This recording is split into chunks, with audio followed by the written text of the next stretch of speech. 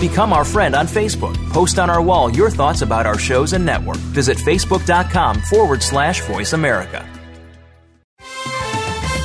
The following program is being brought to you on the Voice America Variety Channel. For more information about our network and to check our additional show hosts and topics of interest, please visit voiceamericavariety.com. The Voice America Talk Radio Network is the worldwide leader in live Internet talk radio. Visit voiceamerica.com. The views and ideas expressed on the following program are strictly those of the host or guests and do not necessarily reflect the views and ideas held by the Voice America Talk Radio Network, its staff, and management.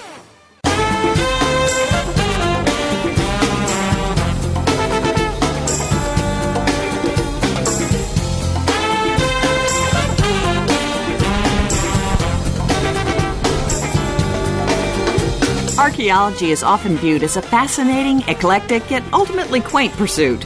This program explores archaeology from the perspective of professionals who demonstrate that in the 21st century, archaeology and its subdisciplines may hold the key not only to our past, but to our present and future. Welcome to Indiana Jones, Myth, Reality, and 21st Century Archaeology, with your host, Dr. Joseph Schuldenrein. Spend the next hour exploring where we came from and where we're headed with a leading researcher and practitioner in the field. Now, here is Dr. Schuldenrein. Good afternoon, everybody. This is Joe Schuldenrein with another episode, a very special episode, I might add, of Indiana Jones, Myth, Reality, and 21st Century Archaeology. Today's discussion is unique, and it actually goes to the origins of the program and sort of brings in my own background together with the position of our very special guest, who is Dr. Jack Green, the chief curator of the Oriental Institute Museum at the University of Chicago. We're going to be talking about the Oriental Institute quite a bit because it serves a very unique function, as we will be discussing further on. Our guest, Dr. Jack Green, manages the permanent collections and the program of special exhibits at the Oriental Institute. He recently co-curated two Oriental Institute exhibits, one entitled Picturing the Past, Imaging and Imagining the Ancient Middle East, and another one called Our Work, Modern Jobs, Ancient Origins. This is just a very, very recent program. In addition to overseeing the museum's transition to a new integrated collections database, he is involved in cultural heritage projects overseas, including the National Museum of Afghanistan, or Oriental Institute Partnership Program. He was previously curator of the new Ancient Near East Gallery of the Ashmolean Museum at the University of Oxford. He is an archaeologist with a PhD from UCL, University College London, and specializes in late Bronze Age and early Iron Age works, and has worked at Tel Es Saadia in Jordan, which is also the focus of a British Museum publication project. His related research interests are in the Bronze and Iron Age of the Southern Levant, histories of archaeology, the archaeology of death and burial, and gender and personal adornment. It's my very special pleasure to welcome Dr. Jack Green of the Oriental Institute. Thank you, Jack, for appearing on the program. Thank you, Joe, and I just want to say I'm a big fan of the show. I've been listening recently. I think it's a great show. Thanks for having me on. Thank you, Jack. Now, this is a special program because I adopted this show's title based in part on some of my very unique experiences that stemmed from an association with the Oriental Institute at the University of Chicago. I started there in 1973. I know I'm dating myself there, and eventually got my PhD through the anthropology department at the University of Chicago. But there is always a very close connection between the Oriental Institute and several departments at the university, including anthropology and geography. Jack, why don't you start by telling us a little bit about the Oriental Institute, and then I want to get into this whole Indiana Jones business, which I think will be of very great interest to the audience. Why don't you tell us a little bit about how the Institute started and its function? Sure. Well, first of all, I mean, the Oriental Institute, it was founded in 1919 by James Henry Breasted. who was a philologist and Egyptologist, and he was in fact the first Egyptologist with a PhD in the United States. He got his PhD in Berlin in the 19th century. He was already involved in the University of Chicago in its very early beginnings with Charles Rainey Harper, who was also a philologist. And, you know, they started, there was actually a museum called the Haskell Oriental Museum, and there was also the Divinity School, and there were ways in which these related to each other. So that's going back to the 1890s. And it wasn't really until after the First World War in 1919 that the James Henry Breasted established the Oriental Institute as an independent research organization with the help of an endowment from John D. Rockefeller Jr. And this really established the Oriental Institute as a major center for the research into the history, languages, and archaeology of the ancient Near East. And by Near East, we really mean, actually, we include, within the American definition of that, we certainly include ancient Egypt and ancient Nubia, but also we include what we could think of really today as the ancient Middle East as well. And, you know, these terminologies, you know, the term Oriental can sometimes appear to be confusing to many visitors to the Oriental Institute and its museum, as well as people who are just finding out about it. And it's kind of anachronistic in some ways, the term Oriental, but it's stuck. You know, the people who have specialized in, say, Oriental languages, and that's really where it stems from, I think. So it's really the study of the ancient Orient, really anything from Istanbul towards the East. But it's really become this unique, specialized place for the study of these different segments. So, you know, art history and archaeology, languages and history. And it's that unique combination of research and people working together often. In our museum, we have amazing collections that date back to many of the great expeditions that were set up by James Henry Breasted in the 20s and 30s. And beyond as well. So we have this amazing set of collections, really top quality research that's going on. And although there are other Oriental institutes around the world doing sort of similar things, I think we're kind of unique in that we have this very, very special focus, and we also have these very rich collections as well. And let's get back then. We will get back eventually to talking about the Oriental Institute's changing role, and it's to some degree, and thanks to you, a transformation that it has undergone in a sense to modernize and of course to actually promote public programs and to increase awareness. But getting back to this entire Raiders issue, which is how I started the program, because when I was in graduate school, the Harrison Ford movies just started coming out, and the original movie was set at the OI. There was reference to the Oriental Institute very clearly. He was teaching there, and the name Ravenwood at the time that I was there, and Indiana Jones Ravenwood, to me, it pointed out, it underscored the role of Professor Bob Braidwood very clearly, because he lived in Indiana, the name and his role, and to me it was very clear that Bob had something to do with this role. And I was an insider at the time, and I know you have some very, very specific interests and have done some work on this. Why don't you give us a little bit of background on the mystique of Indiana Jones? Absolutely. You know, it's kind of the tongue-in-cheek thing for the OI. It's something that we're kind of proud of in some senses, but also we kind of want to give ourselves a little bit of distance as well from Indiana Jones, and I'll go into one of the reasons why that is. But you know, my involvement with this thing came up last December when this mysterious package appeared at the University of Chicago admissions office. And it was addressed to Henry Walton Jones Jr. I think that's right, yeah.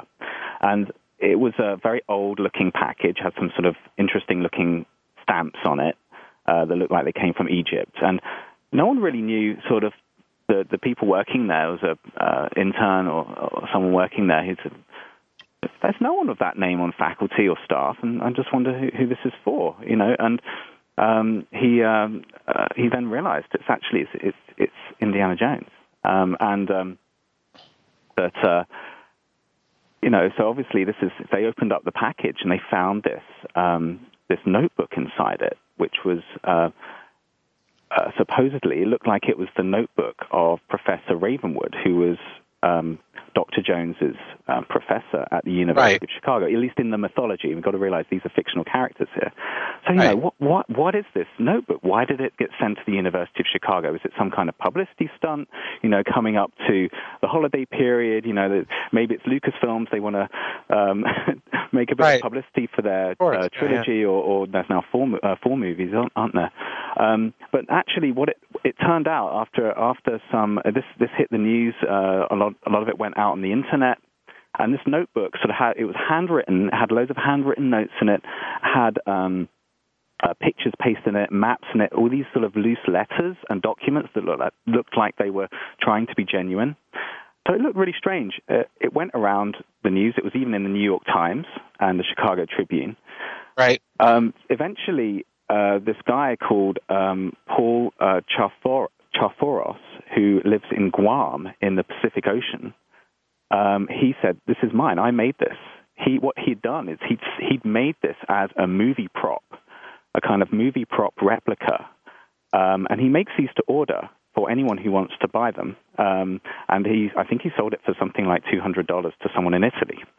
So he produced this himself, and then he sent it in a package to Italy. But somehow, somewhere along the line, the package inside, which had this sort of fake, old-fashioned envelope, had fallen out of its exterior envelope packaging. But the postmaster, the post office in Hawaii, that was forwarding on this envelope, said, "Well, we'll just forward it onto the University of Chicago. I mean, I don't recognize these stamps, but hey, this is where it's going." So that's why it ended up with us. So we got it, and then we eventually put on a little display in our lobby in the Oriental Institute because we felt that this was really part of the story of the University of Chicago and the Oriental Institute. And although Steven Spielberg doesn't specifically mention the Oriental Institute per se, he does say, I think in some of the interviews that, and maybe it's in the movies as well, that Indiana Jones did study at the University of Chicago. And, of course, where else at the University of Chicago would he have studied but the Oriental Institute, which was the premier and really is one of the premier places to study ancient Egyptology and Near Eastern archaeology in the world. And, of course, figures like James Henry Breasted and also Braidwood as well, who you mentioned earlier, they're really two individuals who may have contributed to this mythological character, the mythological characters of both Ravenwood and also Professor Ravenwood, also Indiana Jones himself. Well, I can never escape it. I mean, I can't. I mean, when it was coming out, it turned out that Bob was getting older at that particular point in time, and he did live in Indiana. Yeah. That was his home. So it's impossible for me to dispel the notion that at least part of that imagery and part of that persona was not copied after him. Would you agree with that? Or I think that's a good summation. I think that Bob Braidwood was always kind of trying to. I think he was quietly pleased with that kind of equation, but also you've got to understand that the Oriental Institute does some serious archaeology and anthropological work as well. So some of the practices of Indiana Jones in the movies are, let's say, in today's world of archaeology, would be quite frowned upon. Of course, he's rescuing relics from Nazis. That's really important. Right. And he's doing a good thing there. But, there are lots of people who've also analyzed the Indiana Jones movies, archaeologists, and saying, he just digs up stuff. He takes things out of context. He's looting stuff. He's selling it to museums. He's making money on the side. So there's a lot of kind of unethical things that Indiana Jones is doing in the movies too. And that, in a way, that kind of portrays archaeology in a partially negative light. So in the one sense, Indiana Jones is great in the sense that the movies have really helped to inspire a new generation. In fact, a lot of people want to study archaeology because of Indiana Jones. But on the other hand, we want to highlight the real research, the high-quality research of these scholars, such as James Henry Breasted and Bob Braidwood. Bob Braidwood was a pioneer in terms of particularly scientific approaches within anthropological archaeology. For example, in the 40s and 50s, he was using charcoal samples from his excavations in the Amuk Plains. That's the kind of corner between Syria and Turkey in the East Mediterranean. And through his excavations, he was gathering these charcoal samples, and he was one of the earliest people to do radiocarbon dates and to demonstrate, the periodization, the chronology of these prehistoric societies, particularly for the Neolithic.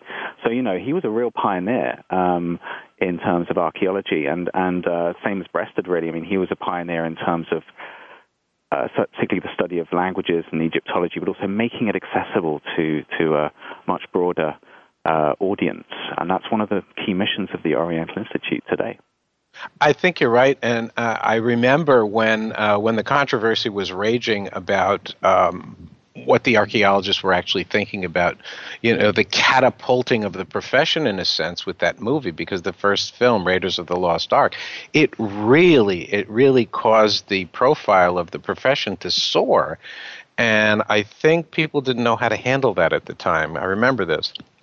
And I think as we thought about it, as a professional community started thinking about this, I think a lot of the consensus came out to be positive, because even though it was glorified and glamorized, and a lot of it was, as you say, very unethical in some ways, it promoted the image of archaeology to an extent that hadn't been witnessed before. And people started getting interested, as you said, and then, I don't know if you remember, but at the time, people were able to actually speak to the people who were involved in the production, specifically Harrison Ford, who made a couple of commercials saying that de facto pilfering of archaeological sites was a no-no, that in the United States there are cultural resource management laws that say you cannot touch this. And he went on TV and just sort of elevated the profile and underscored the ethical aspects of it that he actually had to bring down to earth. And I think the message got through quite nicely, and like you say, it launched a number of careers, I'm sure. And we will be back with our discussion with Jack Green after these messages, so stay tuned.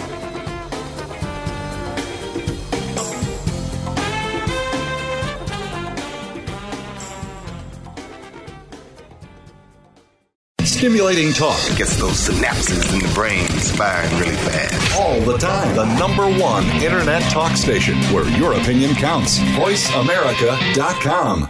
Listen for Trust Across America every week on the Voice America Variety Channel. Tune in as host Jordan Kimmel is joined by national experts in the fields of accounting, finance, organizational behavior, and sustainability, as well as companies that are applying strategies that are enabling them to be recognized as doing the right thing by the American Trust Awards. Your host Jordan Kimmel is himself a trusted professional with years of experience in applying strategies and consulting with today's leading firms. Trust Across America is heard Wednesdays at noon Eastern, 9 a.m. Pacific on Voice America Variety. Many people are seeking to make a difference in the world, but few actually have the tools to do so. Every week, host Mary Beth Lodge and her guests will have you thinking forward and will give you the tips to keep your life, goals, priorities, and choices on track. The result is an easier, happier, and more inspired life. The name of the program is What Matters. Tune in every Wednesday at 9 a.m. Eastern Time, 6 a.m. Pacific Time on the Voice America Variety Channel. What really matters is the positive changes that you'll bring to your life and the world just by listening. Voice America Network proudly presents The Catherine Zox Show for women, men, children, and families. Catherine magically combines her compassion, experience, and talent to bring listeners a show that's upbeat, informative, and yes, a little sassy. Tune in every Wednesday at 7 a.m. Pacific Time, 10 a.m. Eastern to The Catherine Zox Show on the Voice America channel. The Internet's #1 talk station. #1 talk station. VoiceAmerica.com.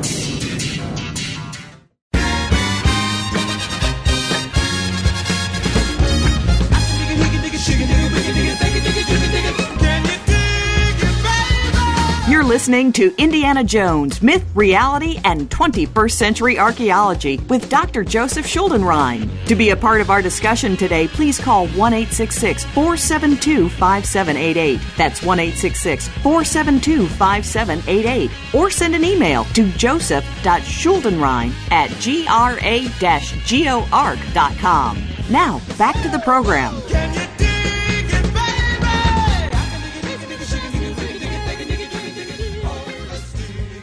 This is Joe Schuldenrein with our very special episode of Indiana Jones, Myth, Reality, and 21st Century Archaeology. We're talking to Dr. Jack Green of the Oriental Institute, who is in charge of exhibits and curation policies.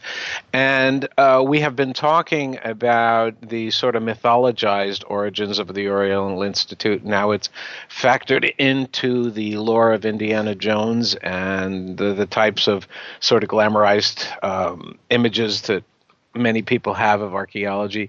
And I guess at this point, Jack, I'd like to get back into what the mission of the OI was. I remember when I started out over there, to some degree, and this is in the 1970s, it almost seemed like it was from a set from one of those 1930s Boris Karloff movies, with the mummy halls and the exhibits and the very, very dank hallways.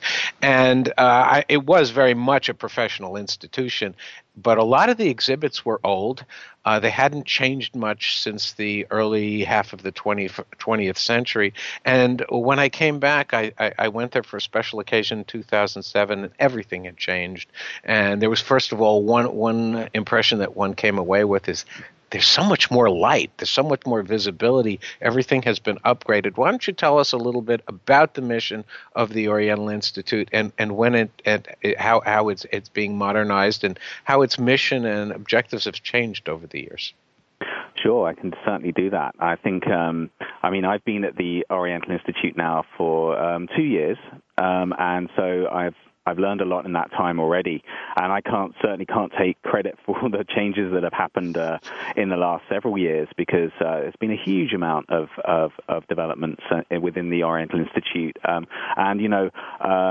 think I speak here on behalf of our director, Professor Gil Stein, who's an anthropologist, and he specializes in early Mesopotamian archaeology, and he is actually overseas right now. But what Gil, Gil's mission really, and it's really been the mission of the Oriental Institute from its inception, to really focus on the research of the archaeology, the philology, that's the study of ancient languages, and the history, and to try to study those things often together. And we do find, of course, there are many people who are very, very specialized on the language side, Assyriology, Sumerology, Hittitology.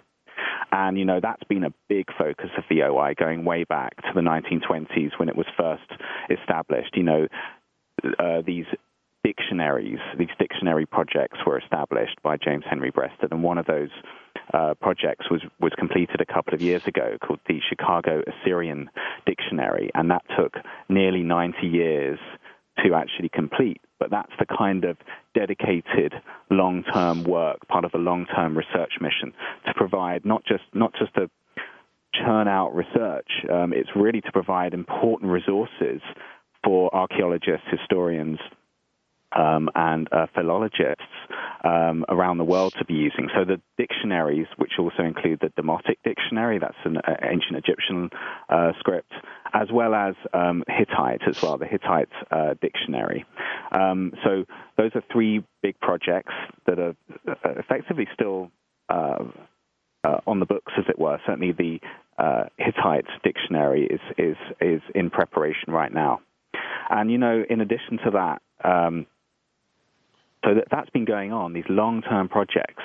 But in addition to that, there have been a lot of advances recently. You mentioned the museum, how it was really old and fusty and, dark and so forth. And there's a big museum renovation project in the late 1990s, and it lasted for about nearly 10 years, in which parts of the museum were actually closed, and they renovated them. And now what you have is much lighter, more accessible galleries. Part of the thing that I'm doing now is almost 10 years on since some of those galleries were reopened, is thinking about some new ways that we can make some of those displays even more dynamic, to our audiences, to our visitors who are coming in, because another mission of the Oriental Institute is to provide those resources, but also to educate and to reach out and present that research and make it accessible to people. And in a way, as a independent research institution at the University of Chicago, with that additional mission, it's not just the scholarly direction, it's also trying to make that accessible to the public. So we have a public education and outreach department, as well as the museum itself. We work very hard to engage and tell the story of the ancient Near East to the broader public. One of the things about James Henry Breasted was that he was always doing this. He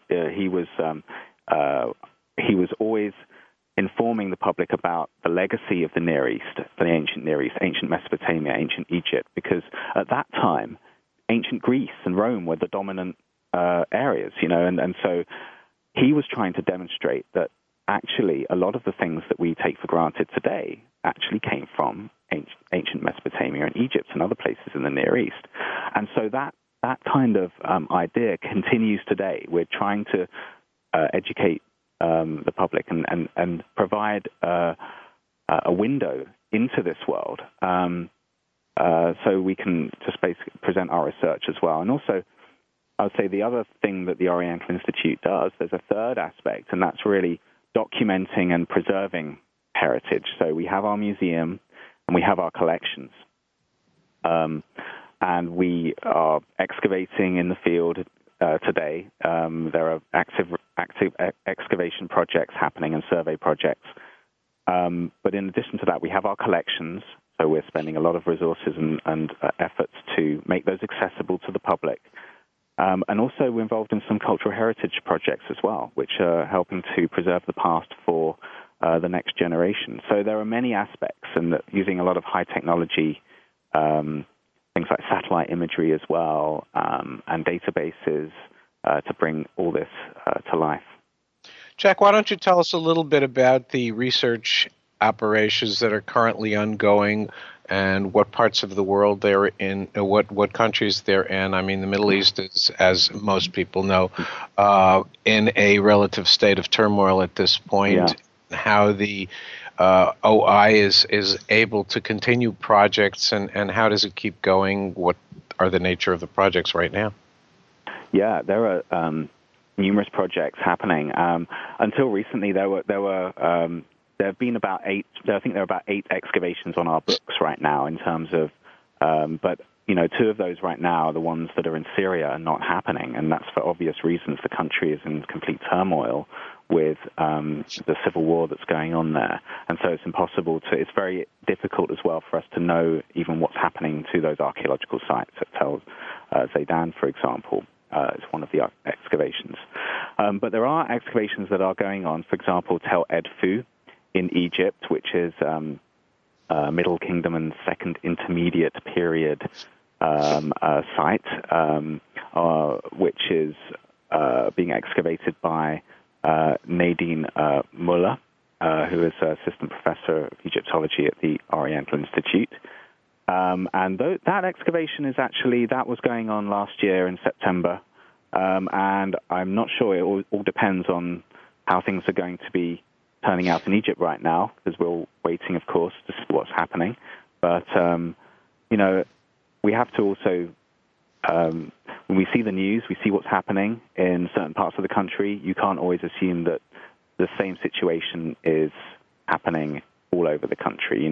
For example, the Chicago House, which is actually a kind of branch, effectively, of the Oriental Institute in Egypt.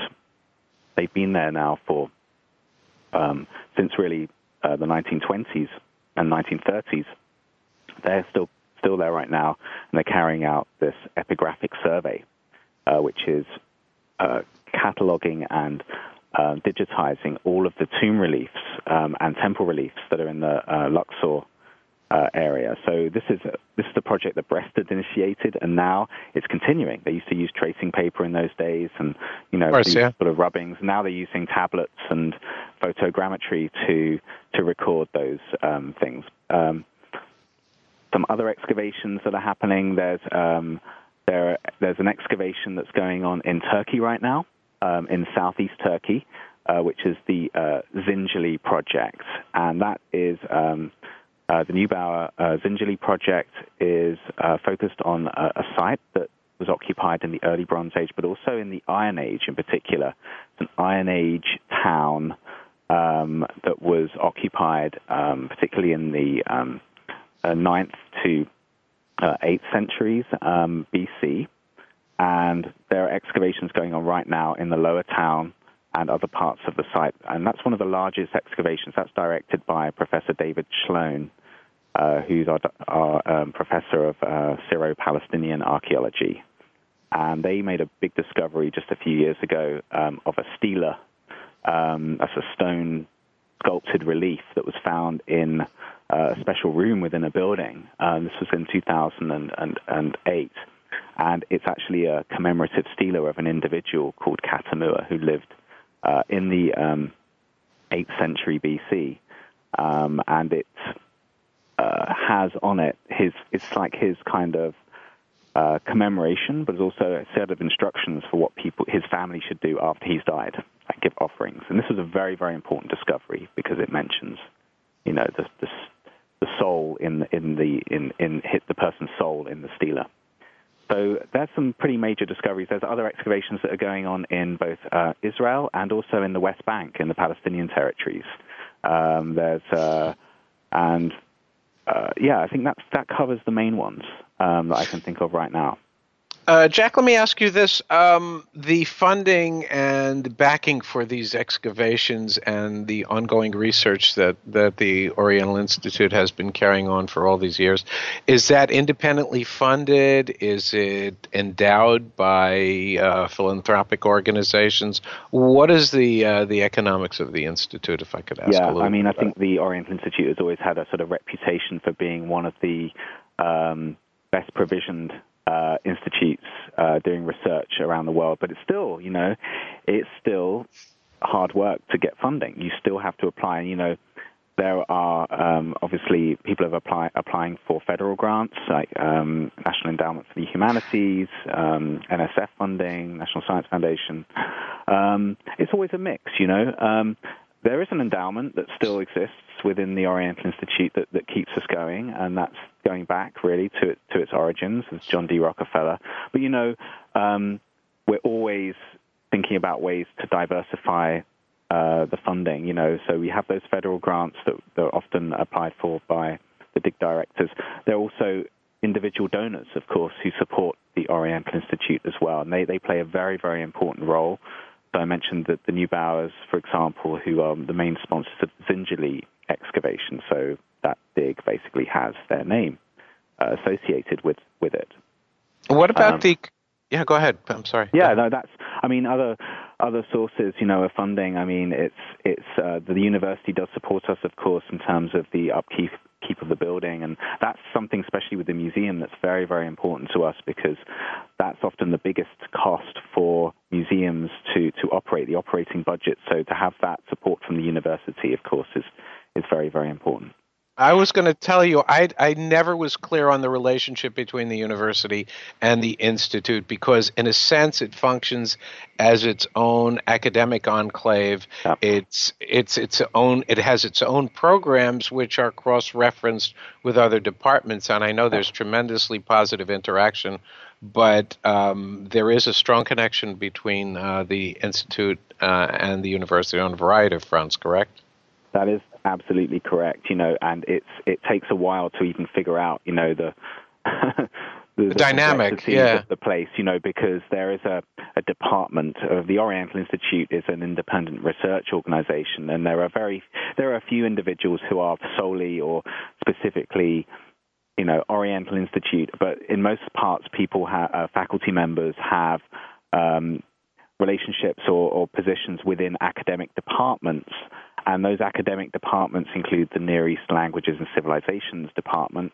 Also, the Divinity School is another department. Also, anthropology. So those are just some of the main ones. And I think that's that's really the strength, of the Oriental Institute. One of its strengths that it's able to have this sort of umbrella that enables it to lead on many of these fantastic projects at this independent level, but at the same time to have all these great researchers many of whom are actually based within the Oriental Institute's building itself. So you might have a professor who is Near East Languages Civilization, but their office is in the Oriental Institute, and so that affords a lot of opportunities for communication and collaboration. And of course, the nature of the structure really between the Institute and the other departments encourages a lot of interdisciplinary research as well. Yeah, it absolutely does. And so I see that mission certainly has not changed. And I always found the Institute to be an incredibly provide a tremendous amount of positive input in terms of cross-pollination, if you will, between the types of traditional research that got done in philology and in Near Eastern languages and archaeology as well, because archaeological methods certainly have changed over the years and philological approaches have changed as well. And I think the OI was at the forefront of some of those changes and some of that cooperation. Yeah, absolutely. And we will take another break, and we'll come back after these words, and we'll resume our discussions with Dr. Jack Green of the Oriental Institute at the University of Chicago. We'll be right back.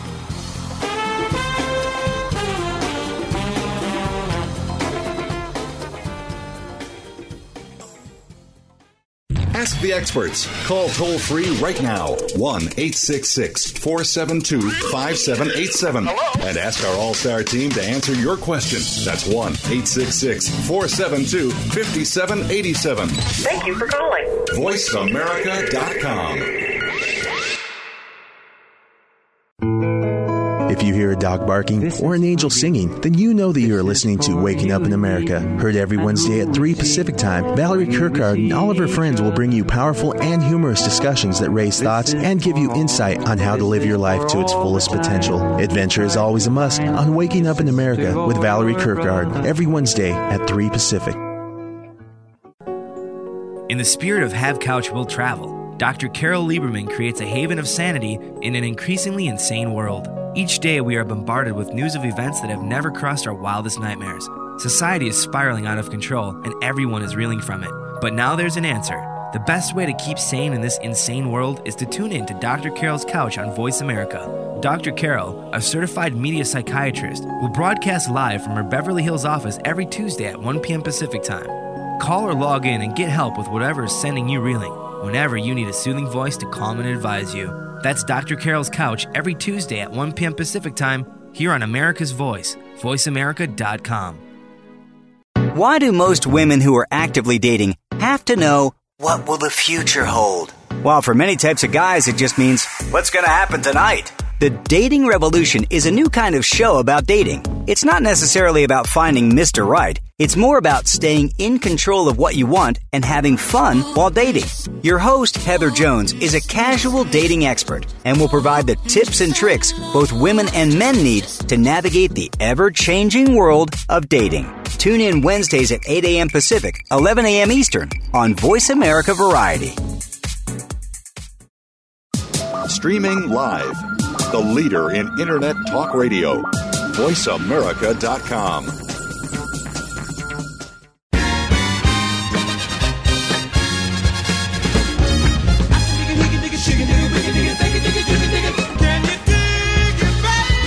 You're listening to Indiana Jones, Myth, Reality, and 21st Century Archaeology with Dr. Joseph Schuldenrein. To be a part of our discussion today, please call 1-866-472-5788. That's 1-866-472-5788. Or send an email to joseph.schuldenrein@gra-goarc.com. Now, back to the program.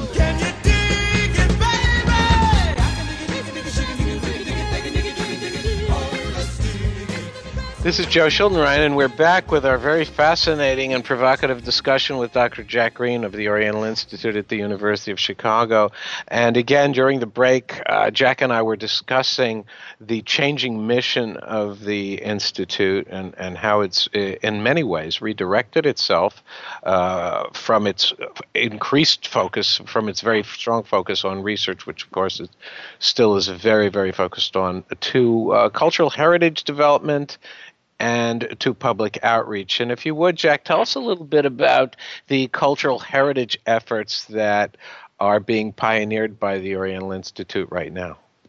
Sure. I mean, I mentioned earlier, for example, the epigraphic survey in Egypt through Chicago House, and that part of that is also a conservation effort to try to, particularly with sculptures that are damaged by salts and things, like working on recording and preserving those.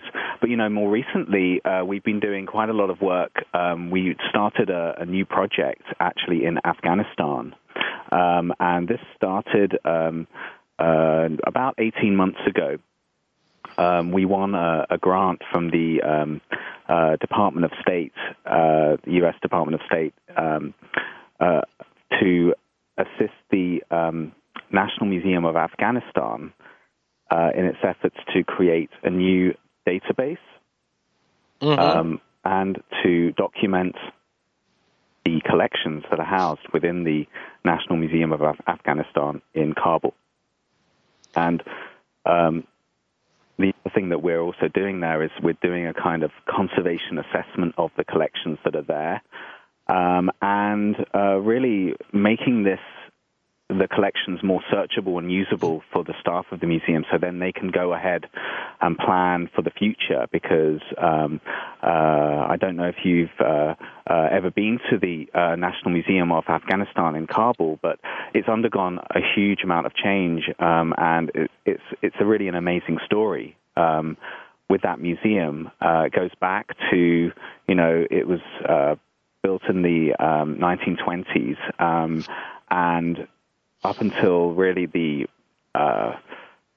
1980s, it was a really important place in terms of housing the treasures, the national treasures of Afghanistan. The amazing objects from the Greco-Bactrian kingdoms of northern Afghanistan, and as well as you've probably seen the exhibit that's been traveling around the world. For example, the treasures of Afghanistan, amazing gold work.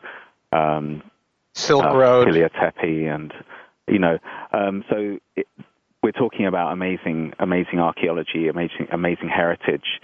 But in the early 1990s, there was the Civil War that took place after the Soviet pullout, and the museum was effectively caught in the crossfire within that Civil War. And what happened was the museum was hit by artillery, so there was actually physical damage, and the museum was effectively partially destroyed, and a significant amount of the collections was either looted or destroyed. So we're talking about 70 to 80% as an estimate of the material was either damaged or destroyed. And there's also, of course, the archives and the records of those collections. Of course, in the museum was sort of still active and going in the Taliban era, and it was that was also not a fortunate time for the museums. They were struggling, with just basically keeping the place open, and after all those troubles, the Taliban actually had come in at some point to destroy some imagery, Buddhist imagery in particular, of statues that were in the museum. So there was that damage as well that happened. That was around the same time as the destruction of the Bamiyan Buddhas in the early 2000s. Right. And then, of course, we have 2003 and 2002 and 2003, and the effectively the liberation of Afghanistan from Kabul from the Taliban, and that brought in more opportunities for funding and rehabilitating the museum, and part of that was through international donors as well as ambassadors' funds from the United States to put a new roof on the the building. And so in late 2012, we heard about this application to work on a project, and we applied, and we won the grant. So we've been working actually since spring. We really started the inventory in fall of September 2012, sorry. And so we've already inventoried around 15,000 objects within the museum in this new database. So it's really progressing quite well. I was at the Kabul Museum in 2011 on a State Department mission with some colleagues, and we looked around, and it really, really looked in horrible state. The museum really was a shell of its former self, apparently, because some of the folks I was with remembered the days of the 1970s and the 1980s before the trouble started, and they couldn't believe it. It was just a shell, and I understood at that particular point in the time that the State Department was in its initial planning phases to get it started, and they did have they were talking about that big rehabilitation program, and I'm pleased to hear that you're making a lot of progress. Are the exhibits starting to be upgraded, and how are they working on that? Yeah, I mean, obviously, we have to take sort of steps one at a time, and one of the things about the efforts of the U.S. State Department and also getting other international donors involved too is eventually the plan is that they do want to build a new museum actually on the site, not on the site where the existing building is, but in the same. There's an enclosure, and within the grounds of that enclosure, there would be a new modern museum with climate control and adequate storage and enough room for display. I mean, when you visit that museum today, it does kind of feel. I mean, there have actually been some improvements recently. For example, there have been.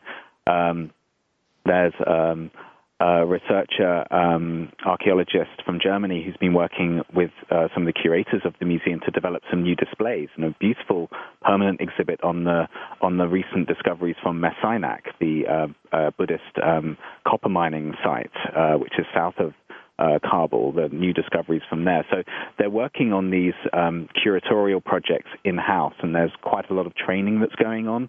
And I think that the important thing is that this is really a kind of collaboration. I mean, we're learning as much as our Afghan partners are learning through this experience, and it does require a huge amount of effort and patience, but it's the preparations that we're doing with our inventory is really to characterize the collection, identify parts of the collection that will need more work in the future and eventually as well, so those collections can get moved into a new museum if and when that is constructed. So yeah, it's all part of a big plan, but of course with many things in Afghanistan right now, we're waiting and seeing what will happen. Tell us a little bit about the public outreach that you're doing here. Oh, here in Chicago and the Oriental Institute. Yeah, I mean, my colleague Catherine Kenyon, who's the head of the Public Education and Outreach Department of the Oriental Institute, we work very closely together, and we have been. We of course want to reach out. We need to communicate the work of the Oriental Institute, but also our collections and our exhibits as well. So we have a special exhibits program, which is very active. We have 2 to 3 exhibits each year, and that really enables people to come back and visit, and there's always something new to see at the Oriental Institute. And we have public programs such as symposia and lectures, and we advertise that, and we get people from all over Chicago to come. We also put videos of those now online as well, so people around the world can listen to some of those lectures. All of our publications are available free to download on our website as in PDF form. All of our catalogs, they're all available free to download. So, we're really open. We have school visits and all sorts of people coming to the OI. And interestingly, recently we've been focusing a little bit more on reaching out to Middle Eastern communities within Chicago and the Chicago area, and that's actually been a very exciting and interesting venture. It started, I would say, well, it's not something that hasn't been done before, but it's something that we're kind of focusing on a little bit more now. Of course, in the last decade or so, there's been a huge number of people who have left the Middle East to come to the United States, in particular Illinois and the Chicago area. And there's always been, for example, a very strong Assyrian community in the Chicago area. In fact, there have been Assyrians, ethnic Assyrians, coming to Illinois and Chicago since the 19th century. And they, of course, very strongly identify with ancient Assyria, and we have very important objects and sculpture from ancient Assyria. For example, the Palace of Khorsabad of Sargon II, which dates from the late 8th century BC. We have a giant Lamassu, and we have the which is a Guardian figure. It's 16 feet high, weighs 40 tons, and it's pretty amazing. It's worth a visit to the OI just to see that. Right. And we have the arrangement of the sculptures from the palace as well. So there's a very strong connection because they see themselves as effectively the descendants of those of the ancient Assyrians. And so we have been engaging a lot more with the Assyrian community, and we're engaging more with Middle East communities as well, Arab American, for example, and audiences. For example, when we had the Iraq, the 10 years later exhibit, which is we put on an exhibit in 2008 called Catastrophe, the looting and destruction of Iraq's past, and we're aware that a number of people who've come to the Oriental Institute who are actually from Iraq, who've come through the Oriental Institute at various points in time. Of course, Donnie George, who was at Stony Brook University, was the former head of the Department of Antiquities and Museums in Iraq in 2003. And, it was really his efforts and also a number of people at the Oriental Institute that really helped to highlight the problem with antiquities. And so we engaged, we have a kind of the Iraqi community, the people from Iraq, very proud of their heritage as well. There's a natural connection there as well with our collections. Of course, we have collections from Egypt and also the southern Levant, so, Israel, the Palestinian territories. So there's obviously, and of course Turkey as well. And so we're really, there's a very diverse set of communities. Some of them are we could describe as diaspora communities, are people who've come to the United States, not necessarily through their own choice, but because they're of turmoil, trying to find, a safe place, and the communities are growing. But they really do find that there's a natural place in the Oriental Institute where they can feel proud of their heritage and in a sense keep that sense alive as well. Jack, we only have a couple minutes left. Where, very briefly, do you see the efforts of the Oriental Institute moving in the next decade? Well, it's a really good question, Joe. I think we're going to be moving more and more into the there are certainly the high-tech areas that we're moving into, like scanning of objects and artifacts, CT, possibly terahertz imaging.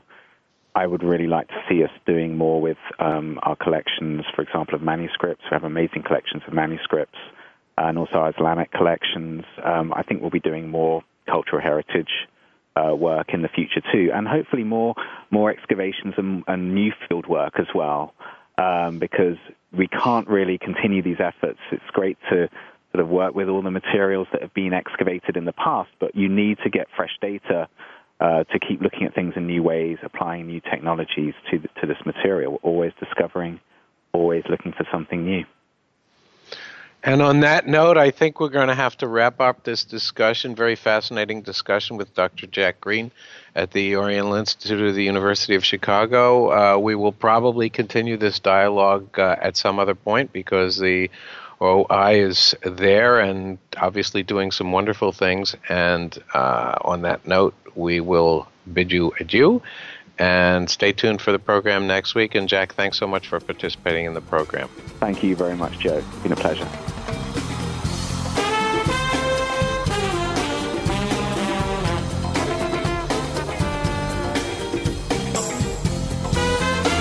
Thanks again for tuning in to Indiana Jones, Myth, Reality, and 21st Century Archaeology with Dr. Joseph Schuldenrein. Please join us for another unique journey into the past next Wednesday at 3 p.m. Pacific Time, 6 p.m. Eastern Time on the Voice America Variety Channel. In the meantime, think about the past with an eye towards the future and a better tomorrow.